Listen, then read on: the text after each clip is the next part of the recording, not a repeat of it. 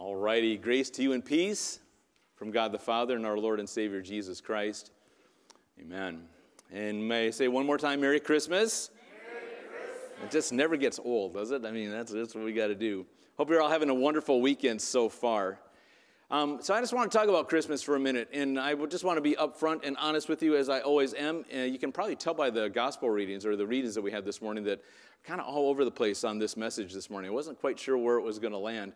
In fact, my family was talking to me last night. They said, "Do you really have a plan?" I said, "I almost have a plan." So it came together this morning, and this is where we landed. I was going to speak on what we read in Genesis, what Lyle read to us in Genesis, but then I thought, I don't know if that's a Christmas morning message, so we're going to save that, and we're going to actually make a 3-part series out of that little section, that gem that comes out of Genesis.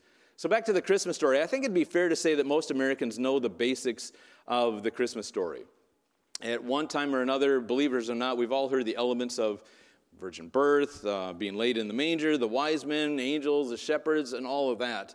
Although the percentage of people believing that, they tell me it keeps coming down every time we take a survey, so maybe we should just stop taking those surveys. But even those who believe every element of the Christmas story, as we do maybe the people in here, do we know what the Christmas story is really all about? And I hit on that last night. And said, this is the crux of that Christmas story. Or as I said last night, the why of Christmas. I think we understand the when of Christmas more or less. We understand the who, definitely. That's what we're going to talk about this morning. But I really want to talk about the why of Christmas. And Mitch Blom, one of my favorite authors, says that for every story, there's a backstory. There's a story for everything. And he says even, the pictures hanging in your house, they have a story. Or how you got that scar probably has a great story, right? And sometimes those stories are simple. Sometimes they're complex. Sometimes they're heartbreaking. Sometimes they're heartwarming. And I think that we see all of those elements in the Christmas story, all of those elements, all those combined. It's simple. It's complex at the same time. It's heartbreaking. It's heartwarming all at the same time. Before I get into what I want to talk about this morning, though, just like I did last night, I want to give a shout-out to our kiddos who had their Christmas pageant. They did an amazing job of a theme titled, or a song titled, Love Came Down at Christmas. And the words in that song said the love still comes down at Christmas. So I want to talk about that Christmas story, that simple, complex, that heartwarming story, the story behind the story. Because the Christmas story is a true story. Right? But there's an AD, a New Testament Christmas story, but there's an Old Testament Christmas story that actually starts where Lyle was reading there in Genesis, way back before Bethlehem, way back before the wise men, the manger, the shepherds, all that stuff. But before then, before Christmas was celebrated on earth, it was contemplated, it was thought out in heaven. So I've titled the message this morning, Love Came Down. And like I said, my focus this whole time, this Advent series, of everything we've been talking about, is the why of Christmas. So maybe a better title for what we're talking about this morning and what I want you to take out the door with you this morning on this Christmas morning, right? We don't come in here just to check a box and say, I went to church on Christmas morning. No, I want to give you a message to be able to take out of here, something you can sink your teeth into, something you can hang on to, something you can make part of your life. So the question, I should have had this on a slide, but the question I want you to think about this morning is, what should I do with Christmas? What should I do with Christmas? Because I think we concentrate on, if we're truthful, I think we concentrate what we do at Christmas. The most part, whether people believe the story or not, we kind of all do the same thing at Christmas, right? And it goes something like this, we eat at Christmas. We shop at Christmas, and we eat again. We decorate a tree, and then we eat again. And then we gather with family so that we can eat again, right? Sing Christmas carols, and we eat again. And no Christmas is complete. You probably fill in your own blank there. That Christmas is not Christmas unless, right? Maybe it's that you got to watch A Wonderful Life. Or maybe you got to watch Elf, or the Charlie Brown Christmas special, and we're going to eat while we do that too, right? But people are genuinely concerned about that time, like almost between Christmas and New Year. That's the kind of time that we concentrate on this. Maybe Advent going into that. But what we really ought to be thinking about, what we really ought to be doing in our lives, is thinking about what we do between New Year's and Christmas. What do we do all year round? And I'm convinced, like I said, that we have it down pat what we do on or at Christmas. But most of us don't really know what to do with Christmas. What do I do with Christmas? And more importantly, what we should do with that love that came down at Christmas, that was promised in the Old Testament and fulfilled then. So in that gospel called John, written by a man named John, right, that walked with Jesus, the disciple that Jesus loved, that first chapter tells us exactly what we should do with Christmas. John chapter 1 tells us what we should do with Christmas. And as I warned you last night, let me just warn you again. This is not about mangers, stars, shepherds, angels. John's not concerned with, listen to me now, John's not concerned about the where of Christmas. He doesn't mention Bethlehem at all. He's not really even that concerned with the when of Christmas. We date our calendar by that, but John just left that to Luke and Matthew, said you guys handle that part.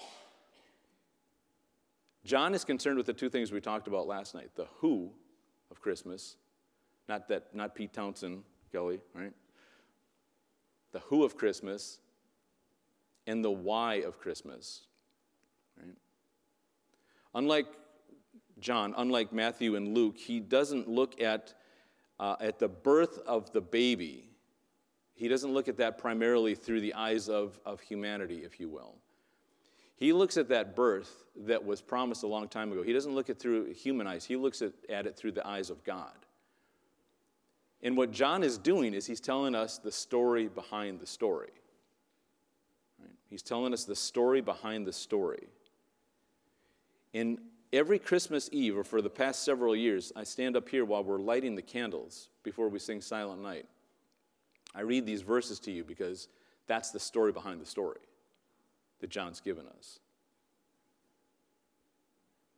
John chapter 1, first 5 verses, I think it is.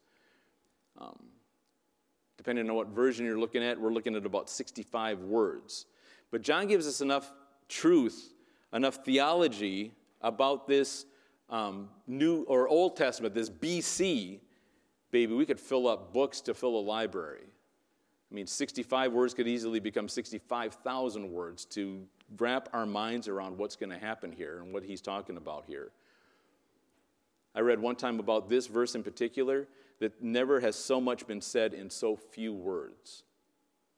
Never has so much been said in so few words. So this is the NIV version of John chapter 1 verses, I'm going to go 1 through 5, and we're going to break this down a little bit. So it says, in the beginning was the Word, and that should already be lighting some flames in your head. Some light should be firing off here. In the beginning was the Word, and the Word was with God, and the Word was God. He was with God in the beginning. Through him all things were made. Without him nothing was made that has been made. Verse 4 says, in him was life, and that life was the light of all mankind. The light shines in the darkness, and the darkness has not overcome it. Here's where we see that Jesus has no beginning and no end. And I know that's a hard concept for our human minds to grasp, and I don't want to tackle that so much this morning. Again, that's someplace I was going this morning that I thought, I'm going to save that a little bit later. We're going to kick that down the road a little bit, that can down the road a little bit. So this first section of John gives us the truth about the love that came down from heaven. I'm going to grab this Bible behind me here. Gives us the truth of the love that came down from heaven. In those first 5 verses, like I said, 65 words more or less, depending on which translation you're looking at, easily translates into 65,000 words when we really want to start breaking it down and really start explaining it and really start getting our teeth sunk into it. But it really comes to the conclusion in verse 14. If you take nothing else out of this morning, I want you to take John 1:14. This is where it says, the Word became flesh and made his dwelling among us. We have seen his glory, the glory of the one and only Son who came from the Father, full of grace and truth. So when we start stacking some of these verses together, some of these concepts together, we see the Christmas story, right? And really we see the Bible story. And we see it, as I say all the time, we see it as a love story. Better than any Hallmark Channel story, right? see the one about the one where the lady came back to her hometown? Oh, no, yeah, well, that's a rerun. So I want to take a closer look this morning at a few of those verses in the book of John. And I want to do what the ancient rabbis said. You know, we had a whole series on this of turning the gem, right? Those are some verses, like I said, you've heard them a lot because I read them from the pulpit. I don't often go over there, but I read them from the pulpit on Christmas Eve for the past several years. But I want to turn that gem, those gems, those words that they give us, and let God reflect his light, his wisdom, and let that shine on us, maybe in a different way than we haven't seen it before. I want to start here in John 1, verse 1, just that first part. In the beginning was the Word. Right? And Al, if we were in our Tuesday morning Bible study, I would ask the class, why is the word, why is that capitalized? This is not talking about just any normal word in a sentence. And no, it's not just because it's important, right? It's because it's a proper noun. This is a title. It's not referring to something, it's referring to someone. And as we start reading through the book of John and start reading through that first chapter, those first 65 words, we start to understand that John is talking about Jesus. And those first 3 words, like I said earlier, should remind you of another verse in the Bible, the very first one, in the beginning. It's referring back to when everything had a beginning, time, space, matter. But there's a major difference in these 3 words versus those first 3 words in Genesis. The way they look here in John, there's a difference. In Genesis, we're looking forward to the creation of humanity, to the creation of the world. In John, we're looking back at the presence of Jesus. Jesus, listen to me now. I just want to word this very carefully. This is one of the things that I wrote down on my notes here. Jesus was not from the beginning. Jesus was the beginning. Jesus is the beginning. He had no beginning. And because he had no beginning, he was there before the beginning. Right? That word was, in the Greek language, is a verb that signifies an action in the past that continues on into the future. An action in the past that continues on into the future. So we don't have an equivalent of that in the English language. Our verbs don't work the same way as Greek verbs work. But we can translate it this way. In the beginning, Jesus has been the Word, is the Word, and always will be the Word. See why we need 65,000 words to explain these 65 words? How many words did I need to explain the word was, right? Has, is, will. All 3 in one. In other words, yes, Jesus had a birth there in Bethlehem, but he didn't have a beginning. But why does God use the word as we turn that gem in our hands? Why does God use the word to express his love for us? I'll tell you the truth, it's a perfect way to describe who Jesus is. A word is a perfect way to describe who Jesus is. I just want to think about it for a second. What is a word, right? A word is a tool that we use to reveal things, to communicate things, and it's our thoughts. So a word, even though we can't see a word spoken, it's a visible expression of an invisible thought. Right? You know somebody's thoughts by the words that they're speaking. So we know what's going on because of words. You kind of are seeing what people are thinking by what they are saying. And then we go further and we talk about there's 2 unique languages in the Bible, Hebrew and Greek, and we call them both picture languages. So we can picture those words, and that's what those languages are about. When you see a word, when you're reading something, you're supposed to have a picture in your head. So when we see the word, capital here, we're supposed to have a picture of Jesus in our heads. So God uses those words to communicate his love to his masterpieces, to us. And he expresses that love through one of the verses that, like I said, in the beginning was all this. But then Jesus comes down to earth and he starts to explain things himself. He starts to explain himself using words about himself. And that comes to a head in John 3:16. For God so loved the world, and I can't emphasize this enough. I mean, we all know this verse, right? You can't think of a time in your life when you didn't know this verse. But did you know that Jesus is the one speaking these words about himself? Right? And we start thinking about it like that, it adds more. This is not Paul, this is not John, this is not Matthew. This is Jesus speaking these words about himself. For God so loved the world that he gave his one and only Son. He gave, right? His one and only Son. That whoever believes in him shall not perish but have eternal life. Full stop. Full stop. The reason we see this verse so much is because it carries so much weight. And I said the backstory is simple. And then it's complex. And then it's heartbreaking. And then it's heartwarming. All at the same time in this one verse. God so loved the world. Heartwarming. Right? Gave his one and only Son. Simple. Whoever believes in him shall not perish. It's starting to get a little complex here, isn't it? Right? But when we keep the gospel simple for where it is and what it is a simple idea. And it's so simple that sometimes we have a hard time grasping it. Sometimes we have a hard time wrapping our mind around it because it is so simple. You're like, wait, that's it? Well, yeah.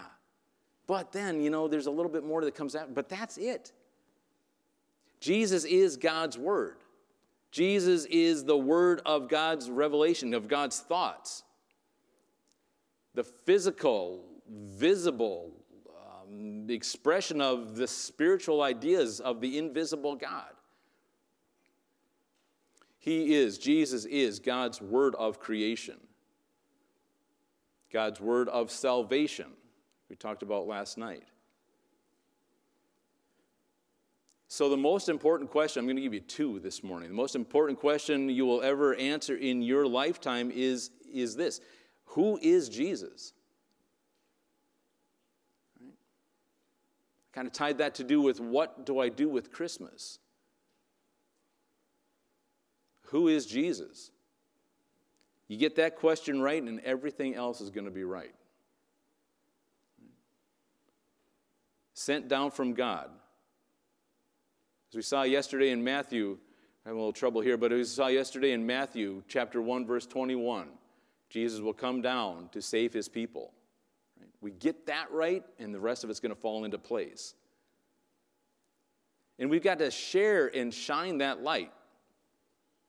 Jesus as Lord of this world and this earth.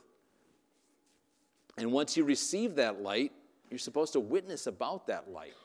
Right? You're supposed to have your testimony about that light. Shine that light, reflect that light to those who are still living in, what we would say heartbreaking spiritual darkness. But then, we put a little bit of light in that darkness, and that spiritual darkness starts to light up a little bit. And when we keep it simple, anyone who believes in him, and what do we believe about him? That yes, he came down to this earth, that Jesus came down to this earth. That's why we read 1 John, or the first part of John. Right? In the beginning was the Word. Right? And then he came down and dwelt and lived, walked, breathed with us. Right? And anyone who believes in him won't perish, but have everlasting life. Believing that he came down to be on that cross that's behind me here. Talk about that on Easter, but we got to connect Easter and Christmas, otherwise the story doesn't make any sense. Otherwise that backstory just lays there and doesn't make any sense at all, and there's no conclusion. But when we understand that he came to die on that cross and rise again on the third day, now we're starting to get it. To forgive those sins like we did last night with that rope, right? That communication, that lifeline that was severed is now completely healed and restored. So shine his light, reflect in those people.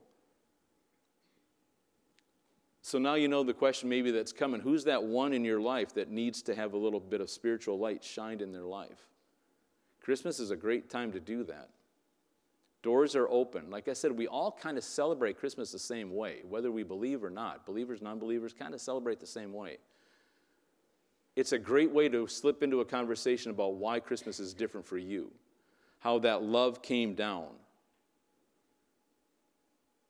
The one that lives in that spiritual desert, right? needs the love of Jesus in their life, and you can be that light. You can be that love of God that has come down. So I just want you to think about that this morning.